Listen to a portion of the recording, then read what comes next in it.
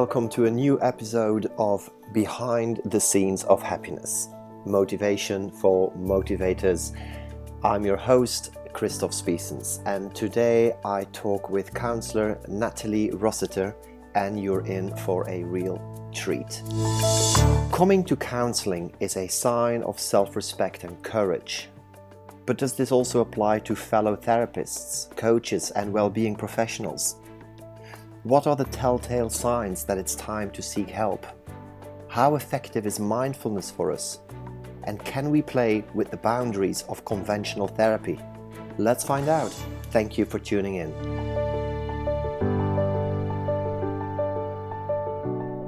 So today I have the huge privilege of talking to Natalie Rossiter, who is a counsellor based in the Manchester area, and she provides mindfulness counselling and well-being workshops for adults, but also for young people in Manchester and Salford, but also in London, I believe. Natalie, have I got that right? Because you're about to do some events in London.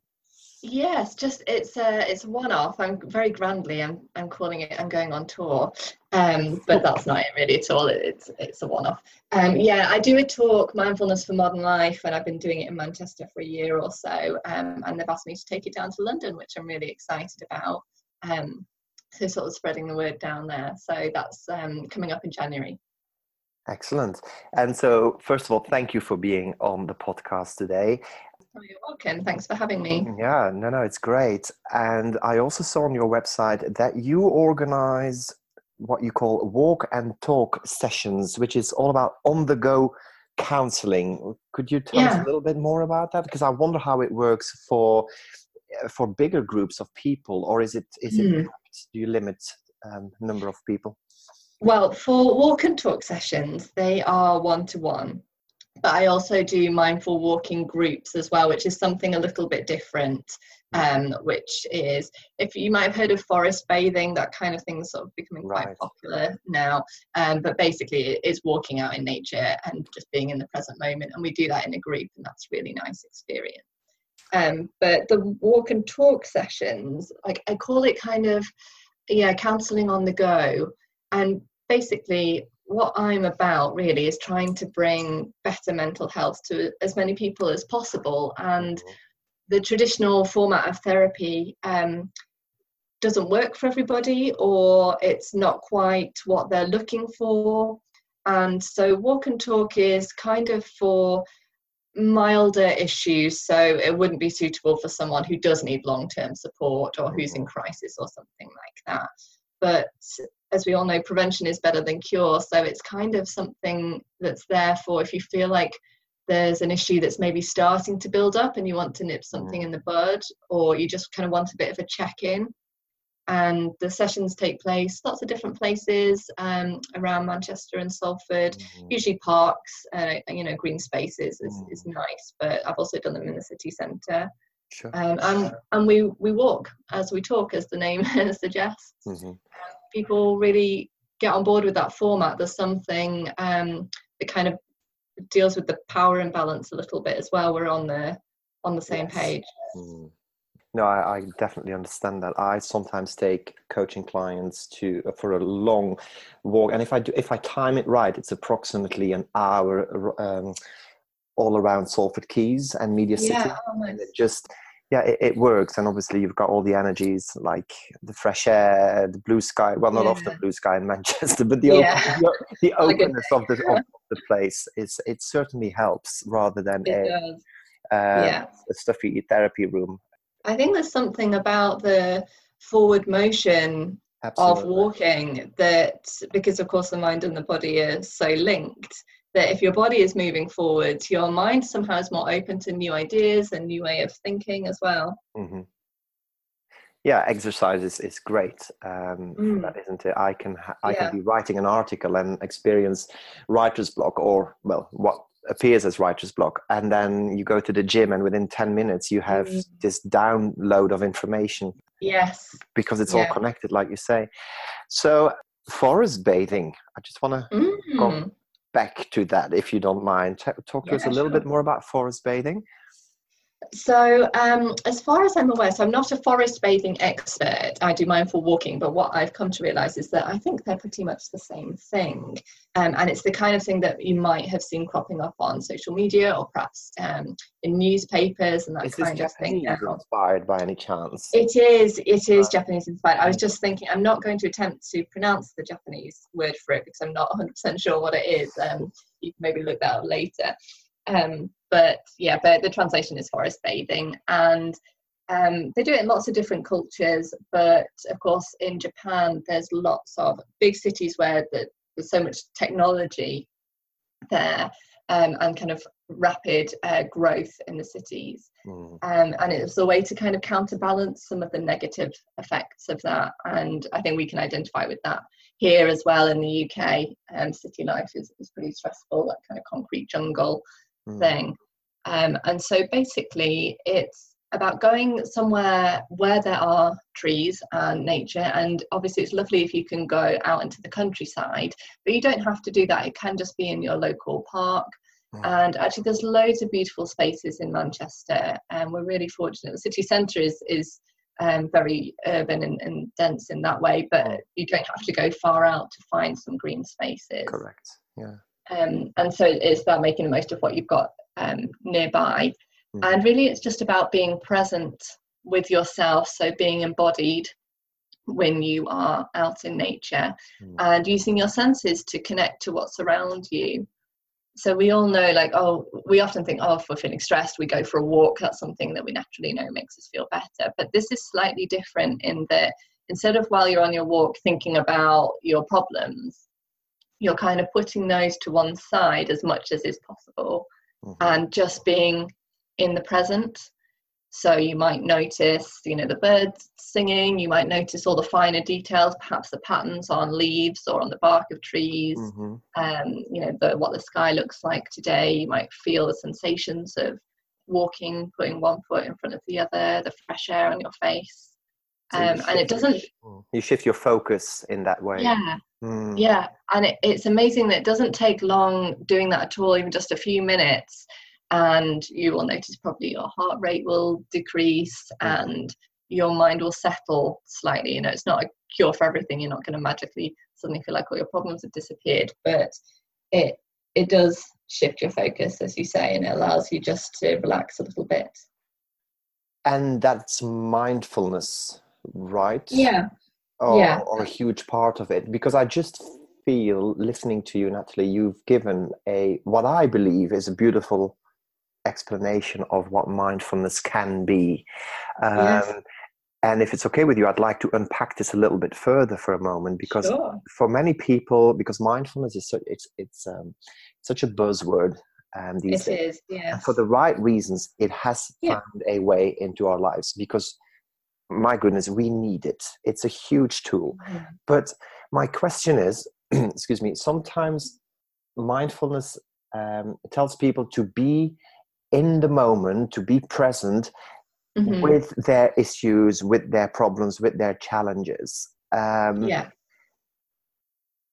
many people will argue and say, well, that's all I ever do is I never stop thinking about my problems and my challenges. So how's it different? Exactly. How does it differ?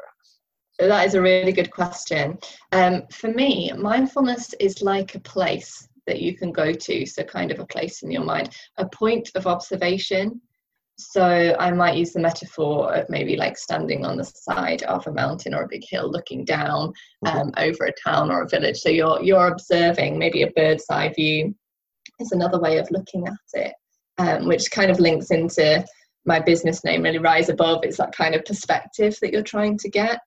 So the way that what I often say in my groups is, one day when I am ruler of the world, and don't worry, I'll be a benign dictator, I'm going to have big neon signs everywhere that say thoughts are not facts. And this links into what I'm saying, because it's about stepping back from your thoughts and observing them rather than being in them. So if your thoughts aren't facts, what are they? Well, they're mental events. They're things that are physically happening. So it's not about dismissing them. And it's not that thoughts are bad. Obviously, we need to be thinking and planning things and organizing things. So it's not that that's bad, but there are some thoughts that are unhelpful, things that are stuck on repeat or things that hold us back. Right. And so it's about observing that. So for me, mindfulness is a way of looking at that and kind of going, oh, look at that judgment that's just popped in. That's interesting. Kind of a gentle curiosity. What's that about? Where does that come from? Do I need it? Or can I try and change that?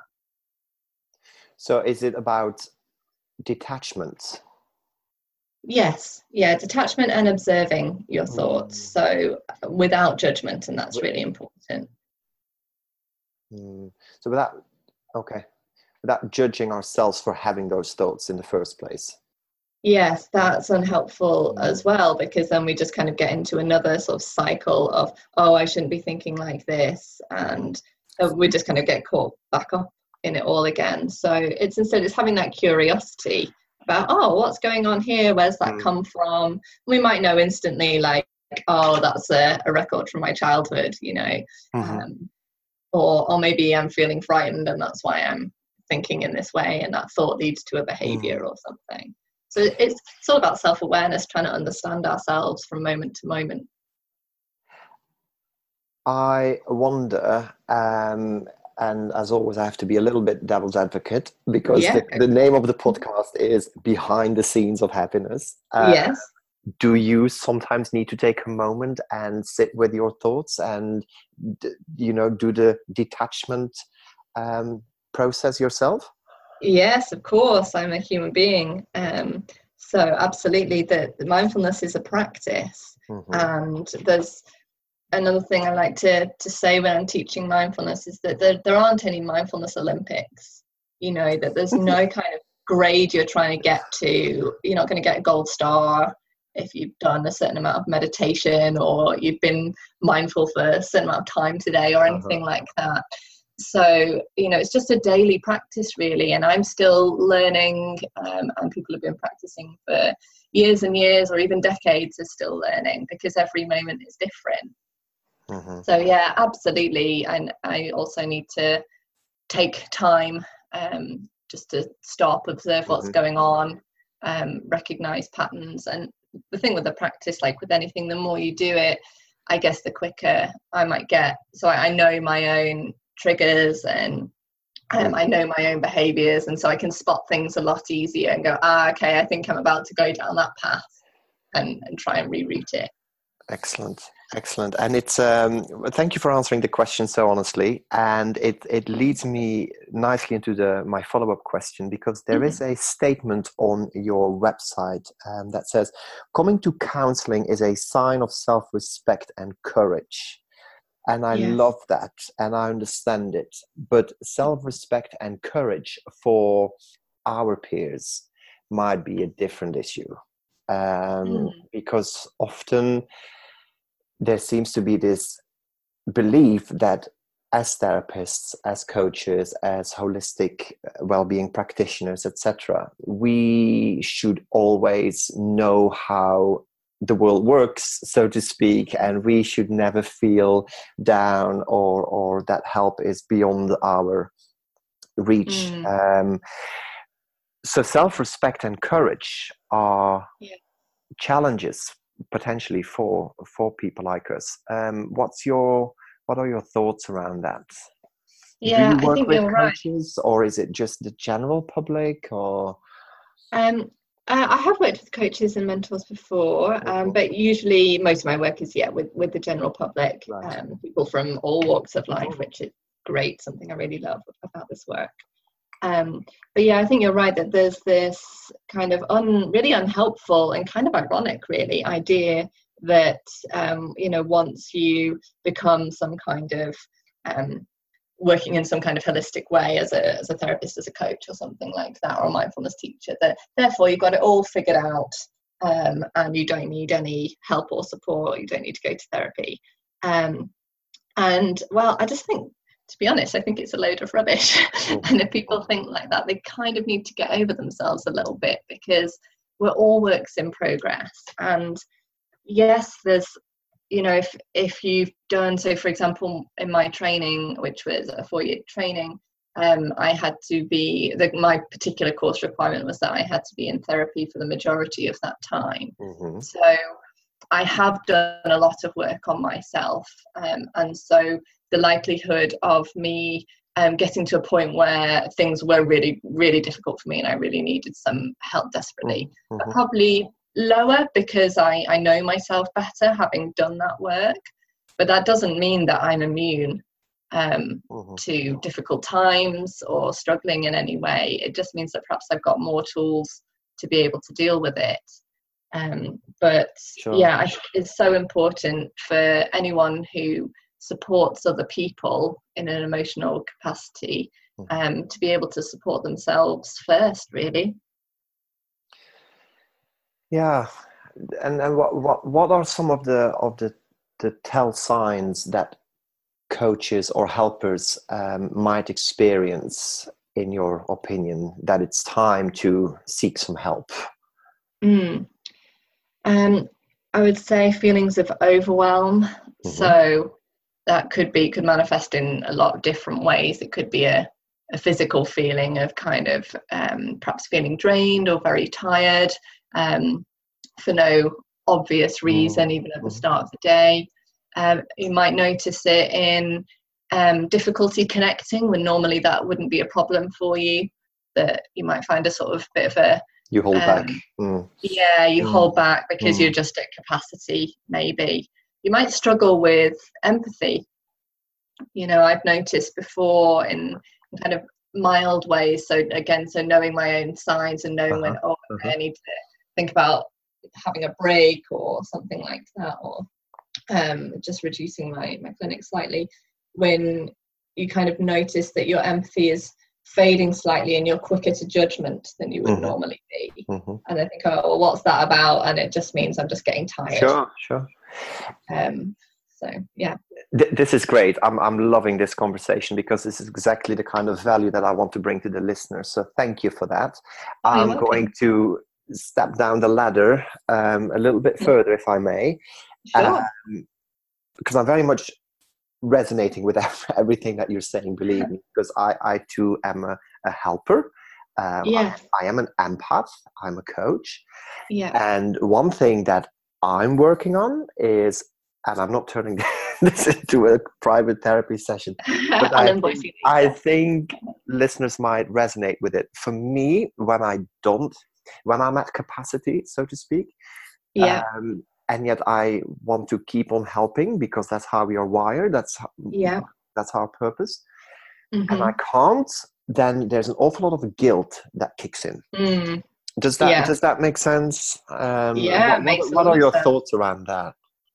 Yes, well, guilt that I'm not owning my life purpose. I'm not showing up to the way, and to the extent that I could be showing up, etc., etc. Yeah. The overdrive, isn't it? Absolutely. And I think a lot of us, and I put myself in this camp too, have come into this kind of work because somewhere along the lines it's become a part of who we are to help people. It's part of our personality. It's just part of what we do, part of our narrative.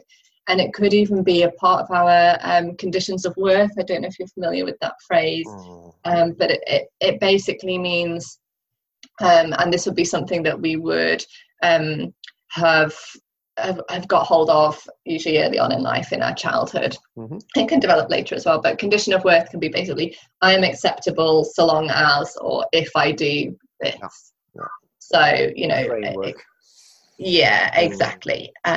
So sometimes that can be a reason for guilt, which is actually might not be connected to what's really happening in the present, but it's more about the past. And I know I've experienced that when earlier on in the year I had flu, and so I had to take a couple of weeks off work, and I felt guilty. Of course, I had to cancel sessions with clients, and I was very aware that I was feeling guilty about it, but also aware that there was nothing I could do about it. It's just one of those things.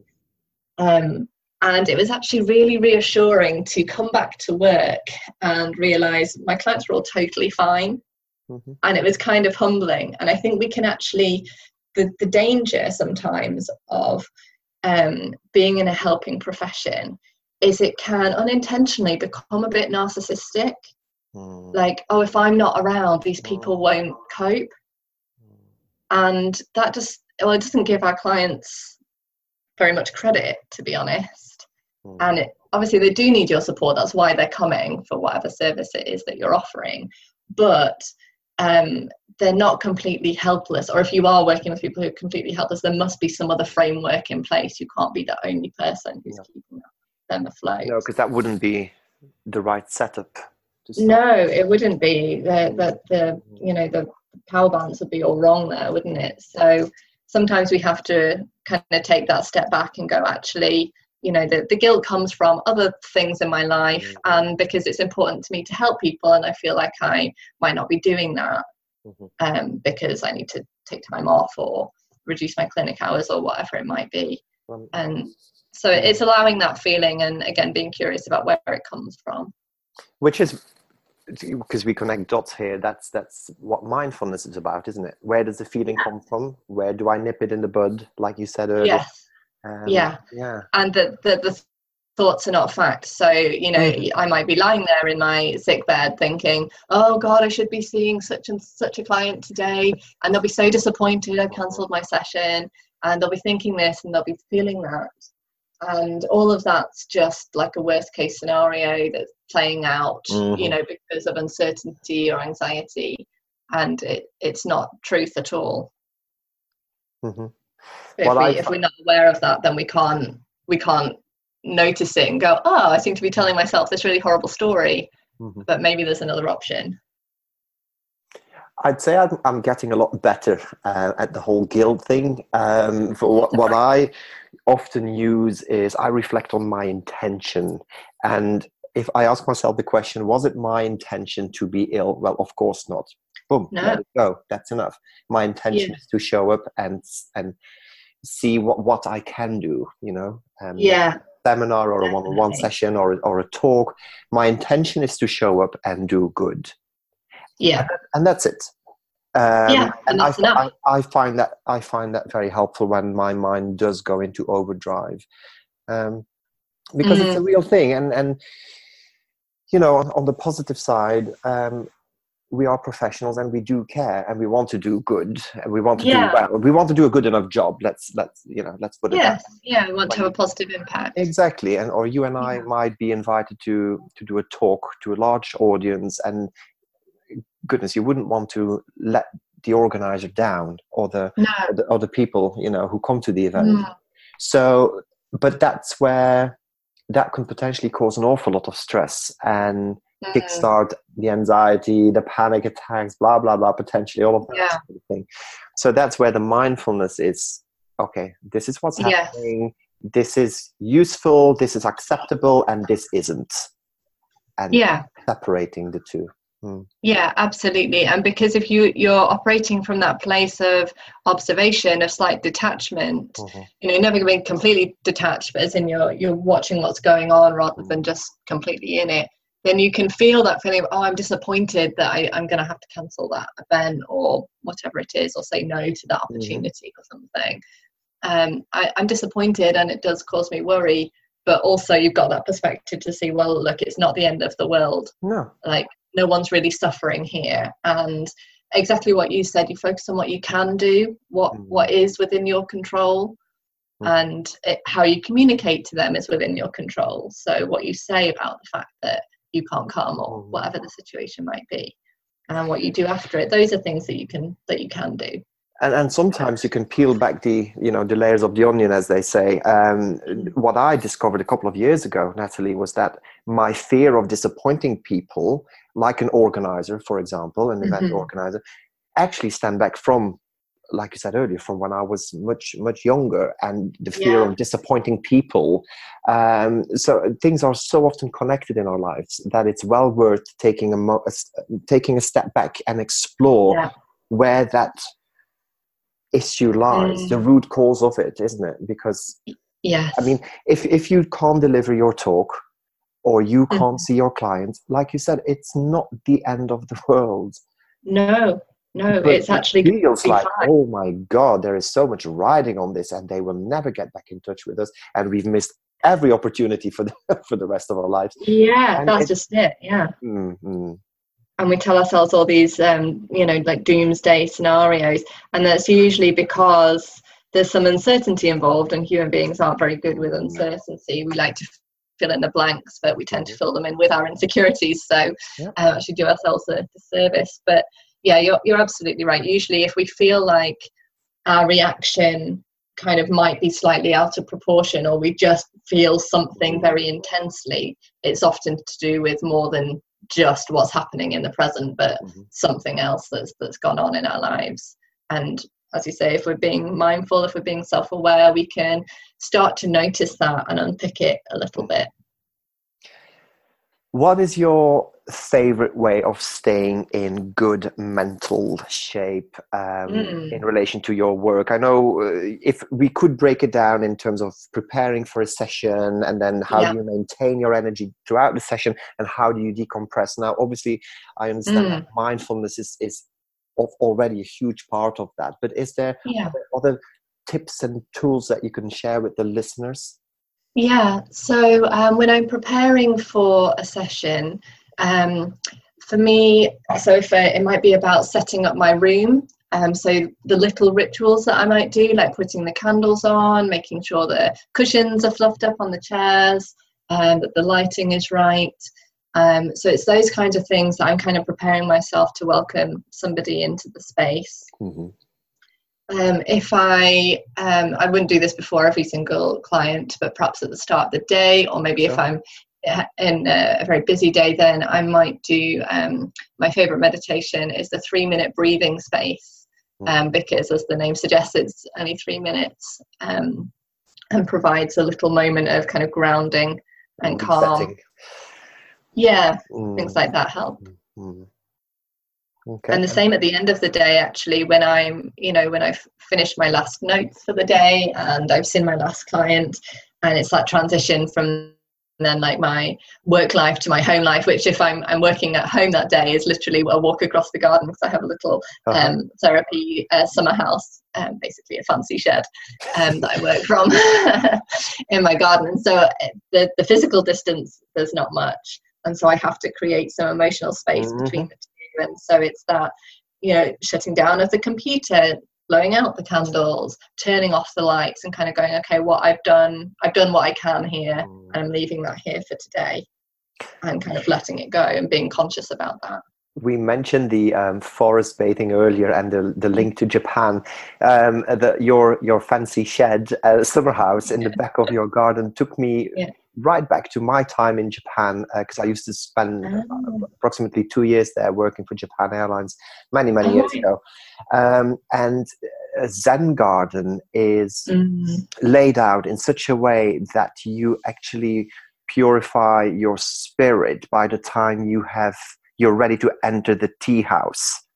So it's not dissimilar to what you described. It's like you need to kind of decompress and reset your mind, your energy field between the summer house and your actual house, right?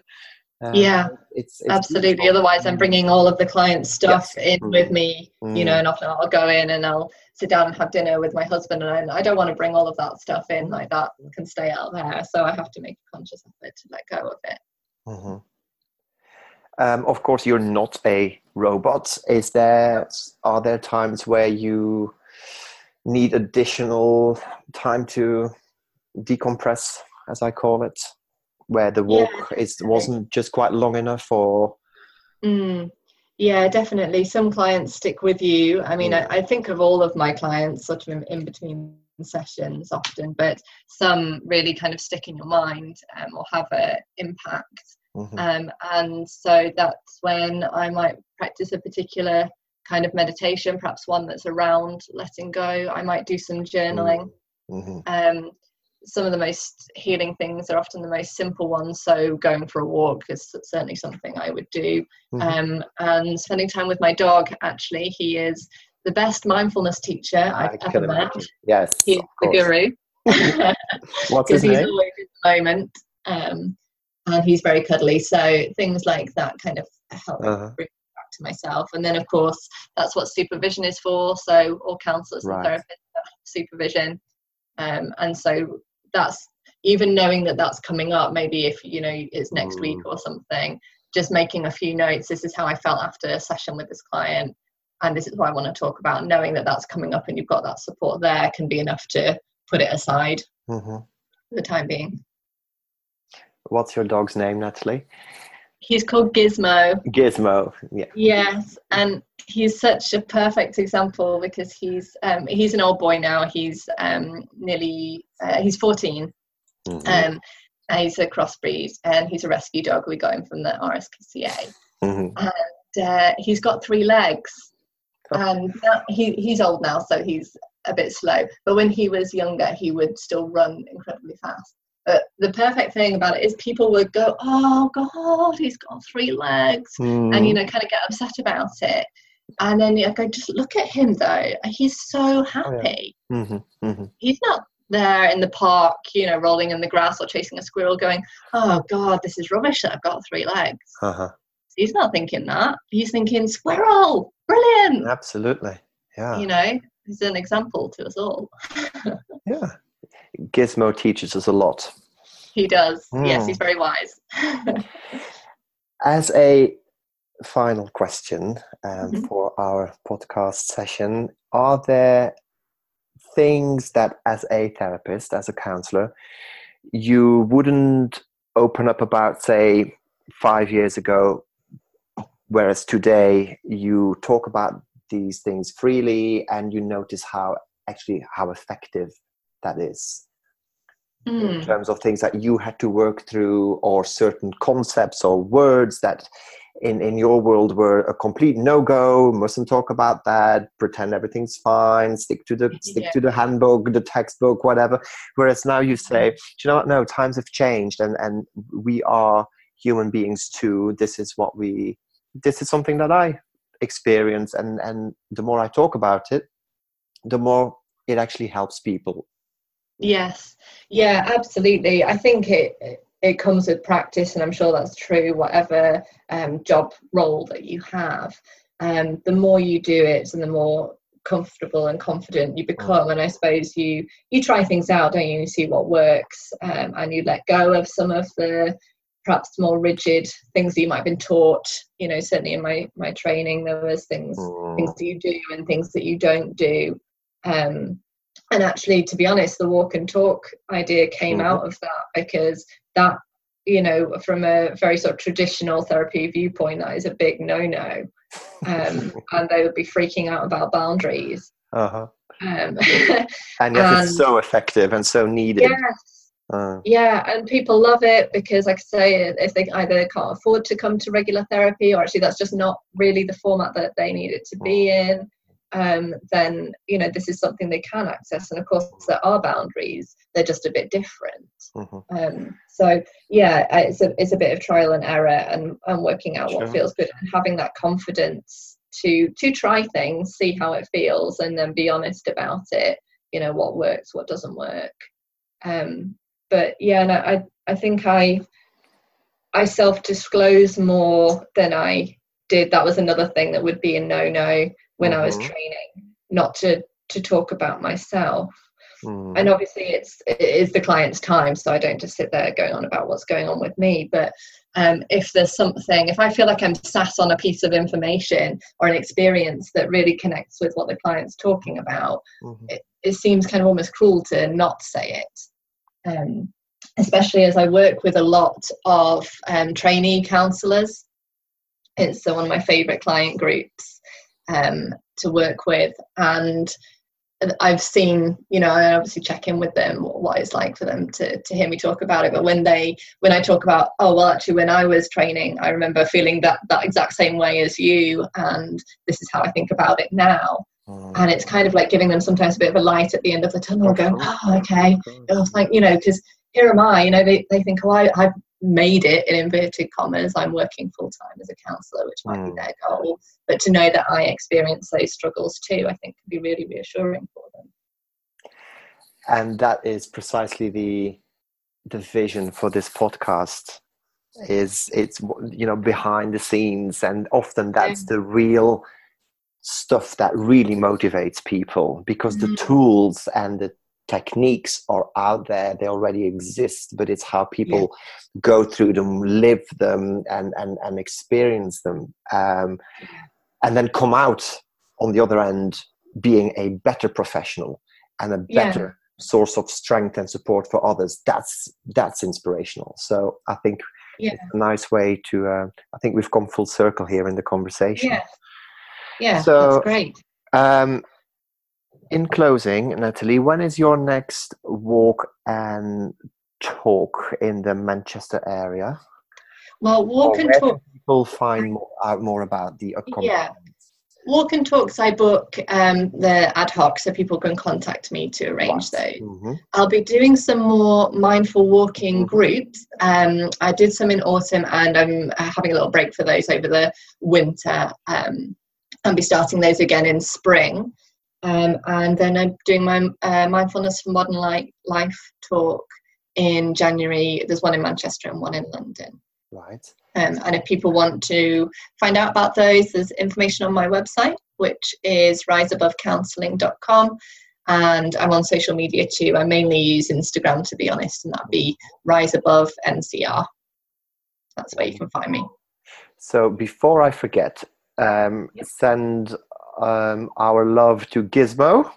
I will do. I'll go give him a cuddle right after. Give him a big cuddle. He's on the sofa. Does he come with you on your walks, on your mindfulness walks? He doesn't, because he's got arthritis now, bless him. So he couldn't walk for an hour. But sometimes clients when they're come and see me at home, when I'm in my fancy shed, sometimes he does come and join us. Beautiful. Natalie, thank you so much for being a wonderful guest today. I've thoroughly enjoyed the conversation, and I'm sure there's a lot of value in it for the listeners. I hope so. I'm sure there is. So thank you again, and I'll speak to you again soon. Bye for now. All right, you take care. Thanks. Bye. I hope you've enjoyed listening to today's episode. If you want to connect with me, please visit christophspiessens.com, and of course you can also find me on all major social media platforms. My aim for this podcast is to share as much energy and support with as many fellow well-being professionals as possible. So if you could leave some feedback and perhaps a rating on your podcast platform of your choice, that would be really appreciated, so we can reach as many people out there as possible. Thank you very much, and I look forward to connecting with you again on the next episode. Bye for now.